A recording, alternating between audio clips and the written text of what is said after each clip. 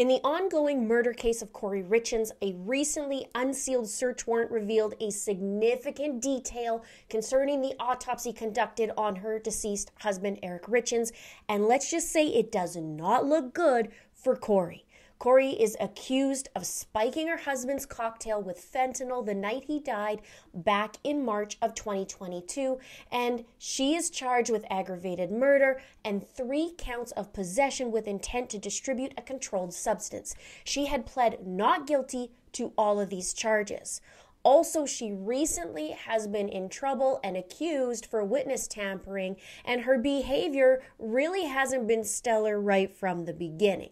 In previous videos, I talked about Kouri's malicious ways, such as writing a children's book about grief, which on the surface sounds really good, but allegedly she was hoping to profit from her husband's murder, and she also wrote a damning letter in jail trying to coax a witness in what to say, and she signed a house deal on a few $1 million home the day after Eric died, something Eric had issues with in the days leading up, and then she threw a party to celebrate the signing of the house 24 hours after Eric was murdered. So today, let's dive into the newly outed evidence and talk about what's going on. I'm Linda with It's a Crime, so now let's get into it.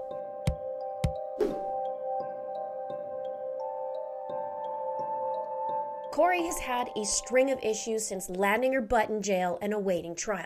She wrote a 6-page letter called Walk the Dog, where she was telling her mom in the letter to instruct her brother to testify falsely when it comes time to go to court, which got her a witness tampering allegation. She said, though, she was merely writing pages for an upcoming fictional mystery book. However, these papers were concealed in her cell and found, and she's in a lot of hot water. She also was seen in a previous hearing expressing duping delight, which if you didn't pay attention, you could miss it. But of course, I had to point it out on a YouTube short. I'll put the link below. Now, Kouri's sister-in-law and Eric's sister also was in court and talked about Kouri and her antics before her husband was murdered and after. But what was the most haunting was the fact that she mentioned that Kouri had several insurance policies on her children as well. So the question was, were they next? Since Eric's death, it has come to our attention that Kouri took out multiple life insurance policies on Eric without his knowledge. It appears that she forged his signature on various documents, assigned herself as Eric's durable power of attorney, inappropriately diverted money from his business to herself, and assigned herself as beneficiary of Eric's portion of our mother's retirement account.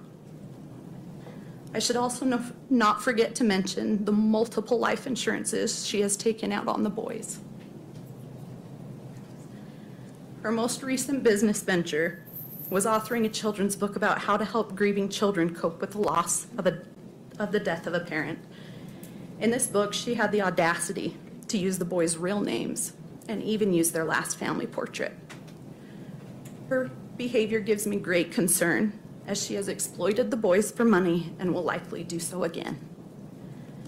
In addition, Kouri has weaponized Eric's children, manipulating my dad to do or not do things by threatening to cut him out of their lives if he did not capitulate to her demands. She similarly deprived the boys of contact with myself, my sister, and her daughters, unless we agreed to give her the money in Eric's trust. Money that Eric wanted to go to his 3 children. As if that were not enough, I have been told that Kouri started telling their 3 little boys that none of Eric's family or friends loved them. She apparently told them none of us cared for them or wanted to be around them, even though that is the exact opposite of what was happening. We all want nothing more than to be there for those 3 little boys, my nephews, yet Kouri has made sure to cut us out of every aspect of their lives. Recently, documents were unsealed, and in it contained information on Eric's autopsy results. We know previously he had fentanyl in his system and 5 times the lethal dose.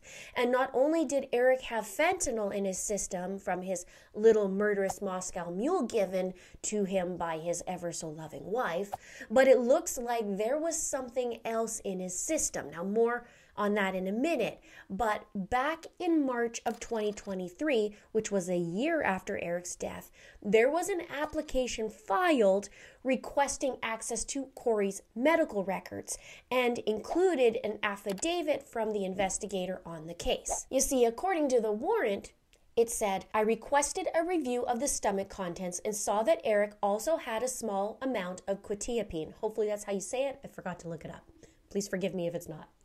So they checked that in his stomach contents. Eric did not have a prescription for quetiapine, but his wife had a prescription as well as the pills at their home. Now, this drug is also commonly known as Seroquel, and Seroquel is typically used to treat bipolar disorder, schizophrenia, and various mood and mental disorders. And a small amount of this drug was detected in Eric's stomach, but it was prescribed to Kouri. And Kouri admitted to having the prescription, telling detectives that she had been prescribed the antipsychotic and said it was to help her sleep, not for anything else. But of course, the medical examiner's office said, well, that wasn't the intended use of those meds. The warrant states this about Kouri and the meds. It says, she initially told me that she occasionally used the pills as a sleeping aid.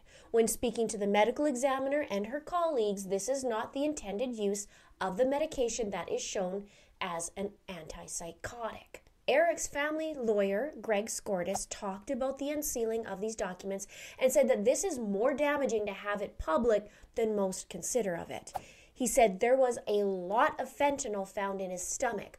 A lot of it hadn't even metabolized into his blood yet. There was so much poison that he was administered that it hadn't even gotten into his bloodstream. Had the amount of drugs that were found in his stomach gotten into anybody's bloodstream, it would have killed an army of people. Now, I did a previous video and included the timeline of what happened the night Eric died, and there was some interesting and shady behavior done by Kouri and recorded by digital evidence. Check it out at the end of this video, or I'll have it in the description box below. Now, from the sounds of it, Eric knew something was up before he was killed. He told family members that if anything ever happened to him, that Kouri should be investigated. This is the same kind of story we heard in the Charles Vallow case with Lori Vallow Daybell, and both had to do with money. Kouri took almost $135,000 from Eric's businesses. There were changes to his policies, and once Eric learned about these policies, he consulted a divorce attorney. But Kouri had a prenup that was presented to her by Eric's mother, and in it, the only way she'd get money is if Eric died. And when he died, it wasn't the first attempt, allegedly. A few months before, on February 11th of 2022, police say Kouri got her hands on 15 to 30 pills from a dealer. 3 days later, on Valentine's Day no less, shortly after dinner, Eric got really, really sick, and he believed he had been poisoned. And he even told a friend that he thought his wife was trying to poison him. They were also on vacation previous to this, and he got violently ill as well.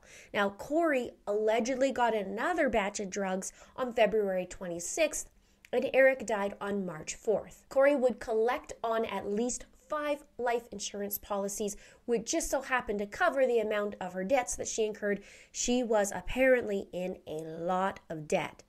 Now, speaking of medications, apparently a while back, Kouri was given the wrong medication in jail and was said to have had seizures and was taken to the hospital from the Utah Summit County Jail. And according to an unknown source, this was the 6th time she been given the wrong medication in there. It wasn't mentioned what the medication actually was that she was prescribed, if it was this Seroquel, and it wasn't mentioned as to what the wrong type of medication was given instead. Now, this incident led to the authorities searching her cell and finding that letter, Walk the Dog, that is pretty damning against Kouri and is considered witness tampering, even though Kouri adamantly denies it, saying she was simply writing pages for a future book. Now, my question is, was this a legit seizure? You'd think it would be hard to fake, right? And from my understanding, it is. But there are people out there who do try and fake it. And was she really given the wrong medicine? I mean, 6 times is a lot, right? Was that Kouri saying it? was it the jail saying that she got it wrong? Like, who said that she got the wrong medicine?